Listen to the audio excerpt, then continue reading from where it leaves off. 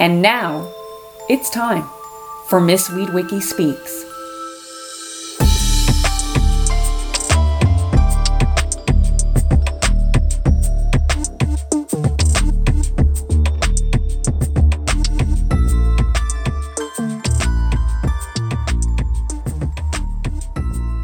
You're listening to Miss Weedwicky, and I'm so excited to be joined by my next guest, a fellow bud sister, cannabis enthusiast, photographer, and so much more, Nikki Rouse. I had the profound pleasure of meeting Nikki through a wonderful online space called The Porch. Thank you so much, Nikki, for joining me today. Could you tell our listeners where you're joining us from? Hi, thank you for having me. And I'm joining you from beautiful Daytona Beach, Florida. Florida sunshine, year round. Do you get the sun year round, like they say? Oh, so we maybe get 2 months of winter, and my running joke is it's always around my birthday. It can be sunny the week before my birthday. It will be cold on the day. Isn't that the worst? In a way, but it's also because it's always so sunny. I don't get to dress up in like the cute boots and the jeans and stuff a lot. Like, like winter. My uncle used to say that winter is when you see if people really know how to dress. 1,000% agree. 1,000% agree. And, years ago, I developed a thing almost accidentally when I would have to travel, say, to Arizona or the odd time to Florida for work. I didn't realize till I stumbled in the mall, there's boots down there for cheap compared to North, right? Like, yes. So I do my best boot shopping in Florida and in the South where there's no snow to be found. No, because the styles are cute, right? Exactly. And they're still switching out with seasons as if we have regular seasons. So we're just like, the shoes go on sale sooner here because who is buying them? Who's wearing them? Exactly, right? So they go for almost free. Seriously. Basically. Well, our listeners would love to know more about your cannabis journey. Could you tell us where it all started for you? So for me, it actually started with my son. My son had gone through quite a bit of emotional and physical traumas. And part of his healing process, teenagers, they find weed. And he was just like, I don't want to sneak around. And I got that. But also, as a young Black man, I did not want him getting weed from just anyone, anywhere, and being at risk for police to any interactions with the police, to be completely honest, but especially because, what you're doing is illegal. I did not want that for him. So what I did was I did a lot of research. He's very knowledgeable. Honestly, you should probably be interviewing him when it comes to weed. But it was a decision that I went in with, and then my own anxiety has started to escalate so much. And I did not want to continue to drink heavily to kind of cope. And so it was just a healthier measure. And then we made it a family affair, and my brothers and sisters and I were able to convince our mom. And so we all had appointments the same day. My son and I in the morning, and my mom, when we were like among the first appointments in the morning, and mom was the last appointment. So it became a family affair. And it was because my son sat down with us and was like, look, I know that, you guys are like anti-drugs or whatever, but this is not the same. And this is how it helps me. And so it became a protective measure, and it became a family healing journey. And now mom makes edibles. I love how you called it a family healing journey. And at my core, I really love that it's multiple generations. You're talking 3 generations who get an opportunity to have healing from the plant without the fear of persecution. Yes. And that was the really important part, especially being in the South. So, and my son, he has like dreads, and he's a big guy. He's like I'm only like 5'2". I'm yay high. If I'm 5'2" on a good day. My kid's like 6'2". I need like 225 pounds, you know? So there are just certain things that we recognize where we are. We're literally maybe 30 minutes from Stanford. So we're Trayvon. Yeah. So, you know, there was a huge time here with the hoodies. I wouldn't, because my son was an athlete. And so I wouldn't let him jog in his hoodies anymore.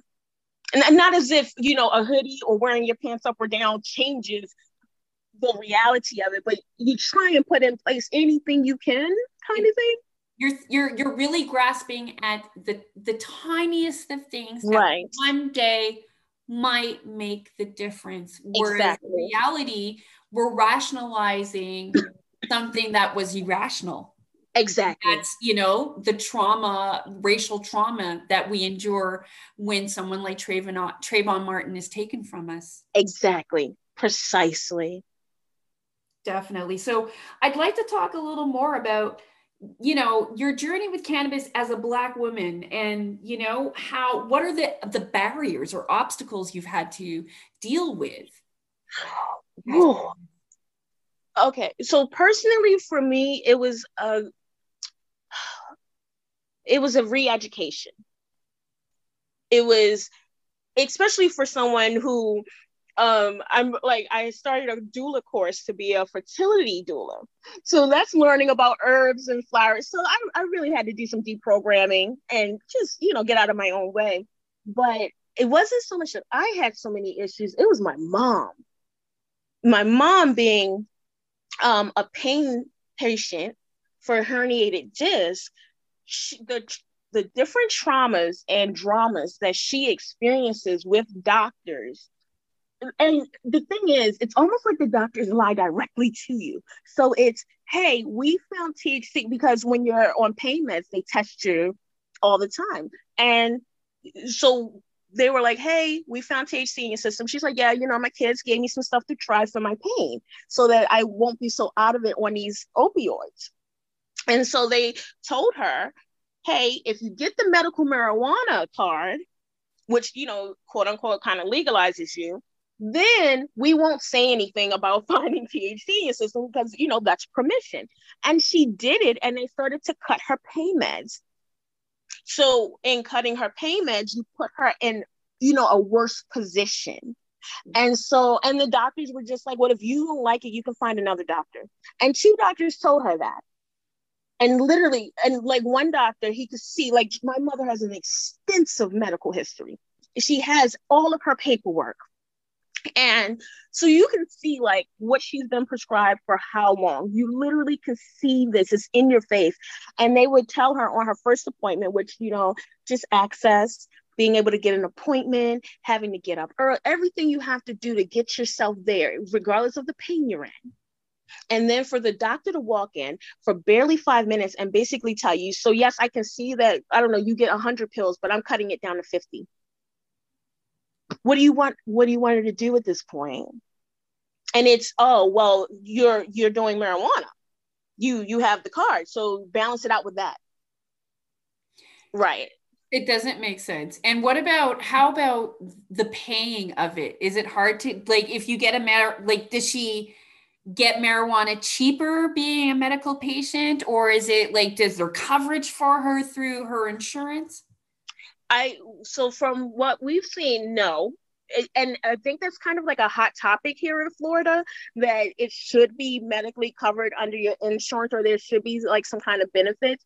But thus far, we haven't learned about them, which speaks to access, because if we have a medical marijuana card, we should be literally given that information on how to kind of balance that out. But that's not the thing here.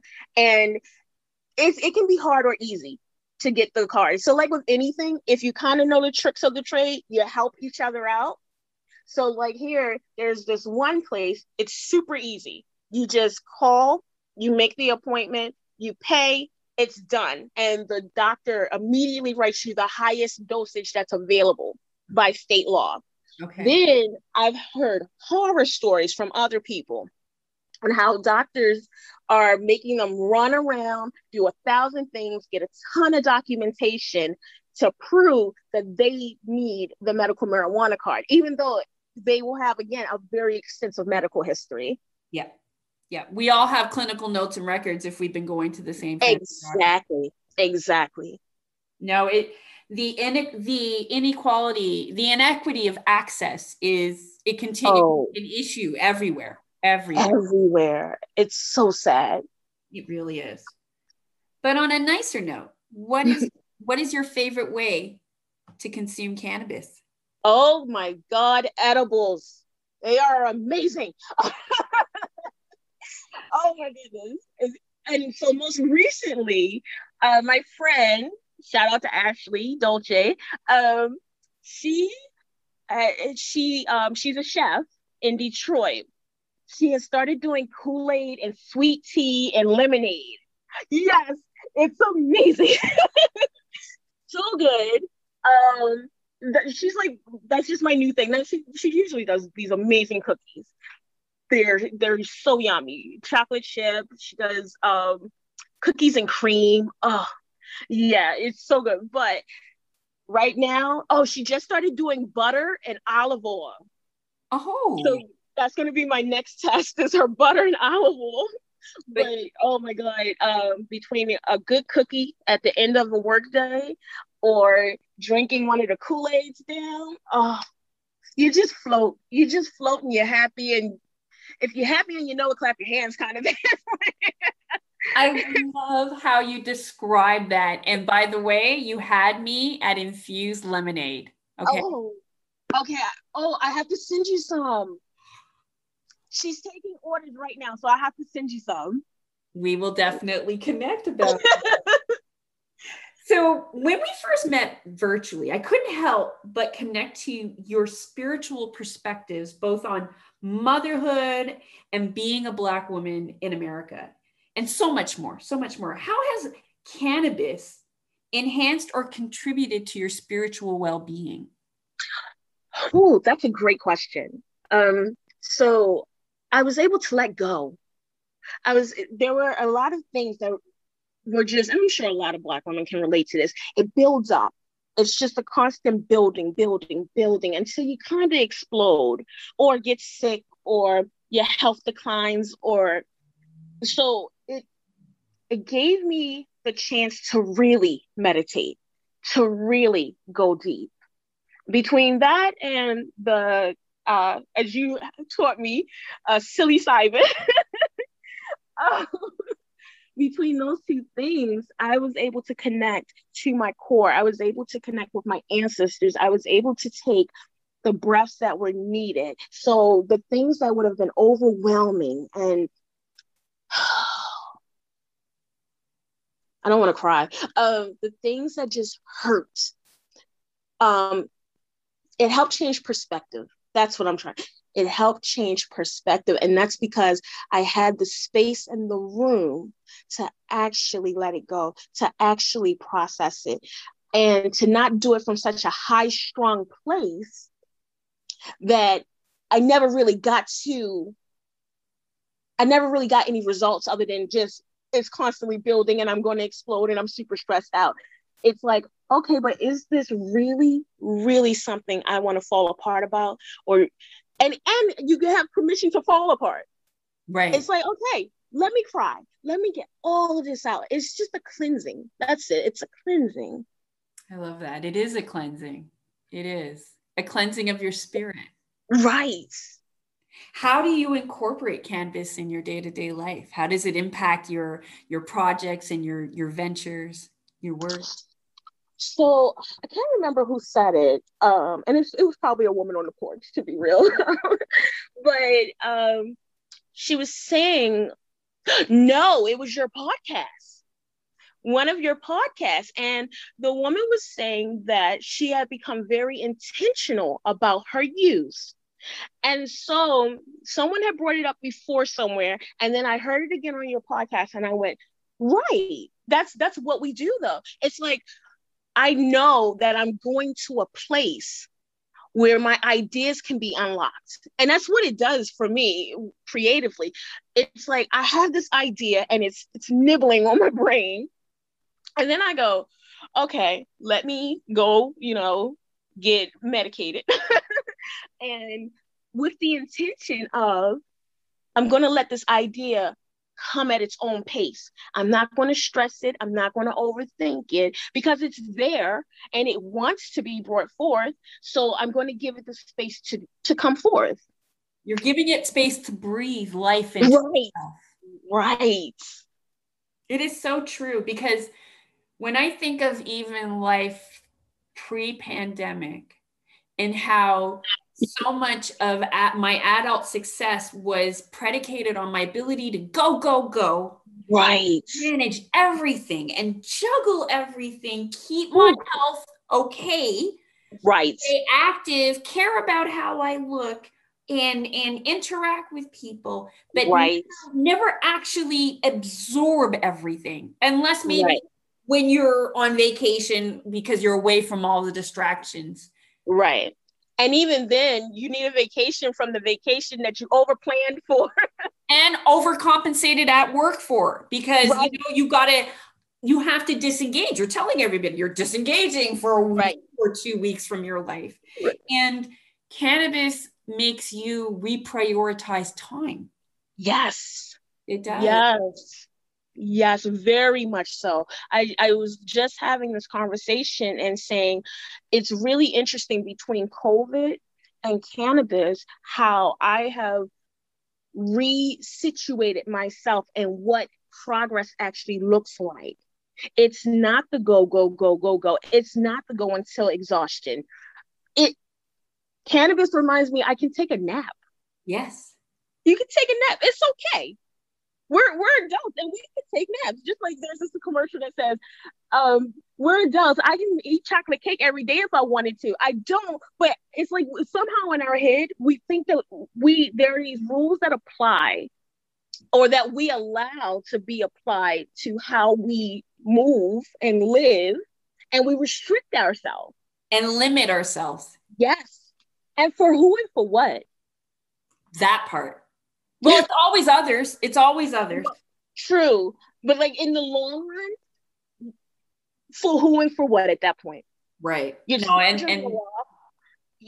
might have the same spouse, you may not. Relationships change and grow and evolve. What are you doing for you? And how are you going about it?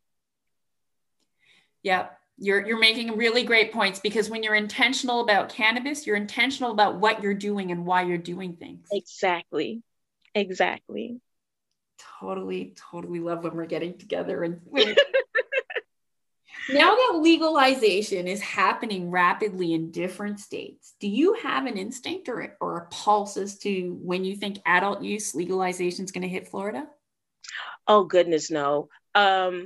So if you go to the dispensaries around here, they are like, their fingers are crossed for it. They are ready. But this, I don't want to use the G word, but you know, this guy in charge. We'll use that word. Yeah, that guy in charge. That's a good G word. Yeah. Woo. Okay, so to give you an example, I'm gonna switch over to the COVID vaccine, and we have a grocery store here called Publix. They were given quote unquote special access to the vaccine. Only them for like the first, I want to say month or so, but you could only go through Publix originally, and then they opened it up to other like CVS and Walgreens and all of that. And so you can Google this actually, and so there's a big deal about the Publix family and the access that they were granted and the money that they put towards, campaigns. Everything here is about money. And so it's who is going to come in, who's going to do what it takes for the legalization to happen, and who's going to pay for it. Right. And it's interesting because what I've been hearing in discussion on Clubhouse is, Florida knows that it's really a collection. It's an oddball state, but it's part of why it's an oddball state is it's really a collection of people that come from elsewhere. Right. Primarily.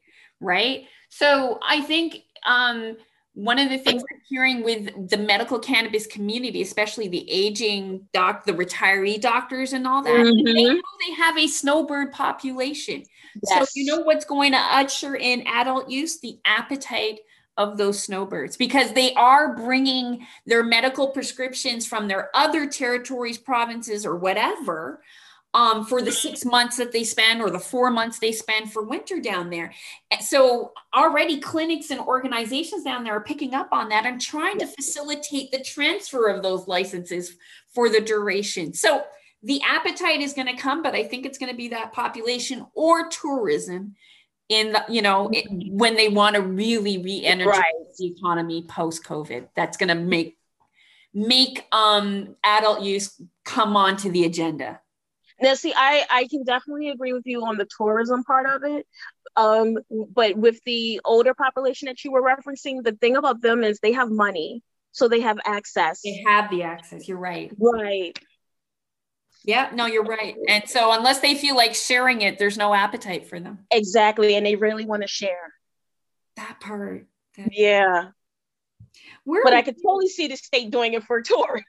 No, and maybe that's it. Maybe it's the tourist, because we talk about in Afro Canada Bud Sisters all the time that I'm going to be intentional about spending my vacation dollars where I can use cannabis safely without fear of stigma or persecution. Right. Yes. So if they want to recover those Disney dollars, they better make it, because I'm not in a rush to go back there for it. Understood and agreed. While we're living in such unprecedented times, what inspires you these days? What projects are you most passionate about? How much time do you have?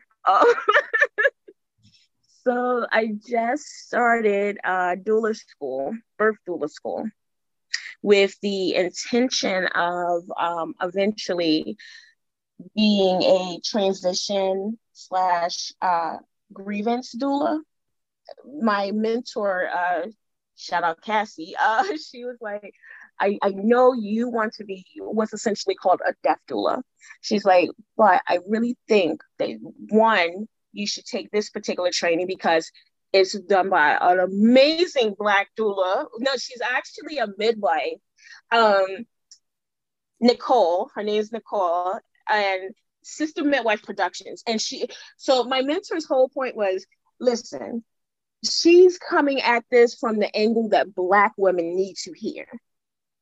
And she was right. I'm only a few weeks in, and just the education aspect of how the birth rates, the maternity health of Black women, and she gives us a real education. It's not generic by any means, and she constantly reminds us how important it is for us to be out here doing this work. But Cassie's point was that I should be as informed about birth as I'm ready to help people deal with death.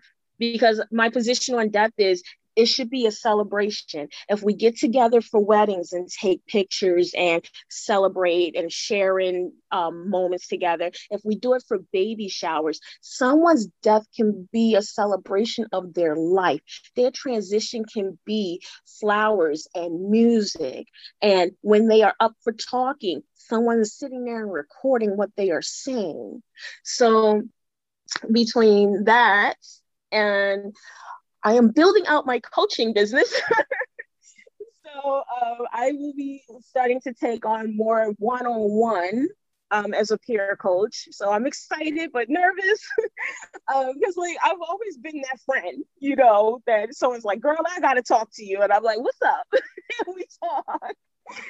So I've decided to become more intentional with that. And my sister circle will always be my sister circle, but if I'm going to use those skills that I've managed to develop over these years, then I should be intentional about them also kind of benefiting me and my family as well. Exactly, because people value things more when they pay for it. That's Right. easier. Right. And you see it sometimes with your friend circle. Like I had to set a boundary. I set this boundary about 2, 3 years ago. If I keep giving you the same exact advice and you keep coming to me with the same exact problem, girl, you need another friend because I'm not the one for that. I can't handle that. Exactly. So yeah. And so now they know. It's like, hey girl, hey, what you about to talk about? Hold on. Yeah, good advice cannot be endlessly free. That is also taking it creates an imbalance in a relationship. Right. Right. It's not reciprocal at that point. Exactly. You're just living on my permanent couch. Exactly. And also it's emotionally exhausting. Yes, because it's a drain. It's right. Definitely. Could you tell us more about the porch? What drew you to it? Oh man. So Courtney, you're amazing creator. You know Courtney. So um I honestly, so Courtney does something called Bella Pipes, where she hand carves pipes for smoking. And she did this promotion where she was like, I just need some testers. And so I inboxed her like, I'd love to test one of these hand carved pipes made by a Black woman's hands. Like, yes, please. And so from there, it just clicked and she invited me to be on the porch. I had an amazing experience of just every time I leave the porch, it's like, let's do this. It's a recharge. Let's do this. The resources and the tools and the support and the energy. It's almost like I always tell people it's hard to explain, but it's not hard to explain because the point is you kind of have to just experience it. So if you even have a bit of an inkling that, something about this just sounds like, maybe do it because that's your healing calling. It's calling you and it's saying, come on, come get it. And yeah, I don't even remember your question because you got me going about the porch. No, you told me that you're describing what if it draws you to it, that's your healing calling. I couldn't say it better than that. That's what the porch is. It's your healing calling you. Yes. Oh my goodness. Okay, we're gonna put that on a t-shirt and maybe a mug and a hoodie. What's coming next for you in 2021 and beyond? Well, I'll finish up doula school and I've decided that I am going to become certified. So I'm hoping to get that certification done by my 40th birthday in January. And scaling out the coaching slash kind of mentoring and just taking it as it goes. Because it's so much, like there's so many blessings just dropping. So for me, it's like, I'm going to go ahead and get these certifications under my belt. Part of the certification will be I will have to be a part of 2 births. So I'll have to follow through. So I'm nervous because I'm like, oh, I never thought I'd be doing the birth stuff. But I really am looking forward to the grievance slash transition doula part of it. And I'll be integrating my photography into both the birth doula aspect and the death doula aspect. I can't wait to see what comes of it. It's going to be beautiful creations. I have no doubt. Thank you.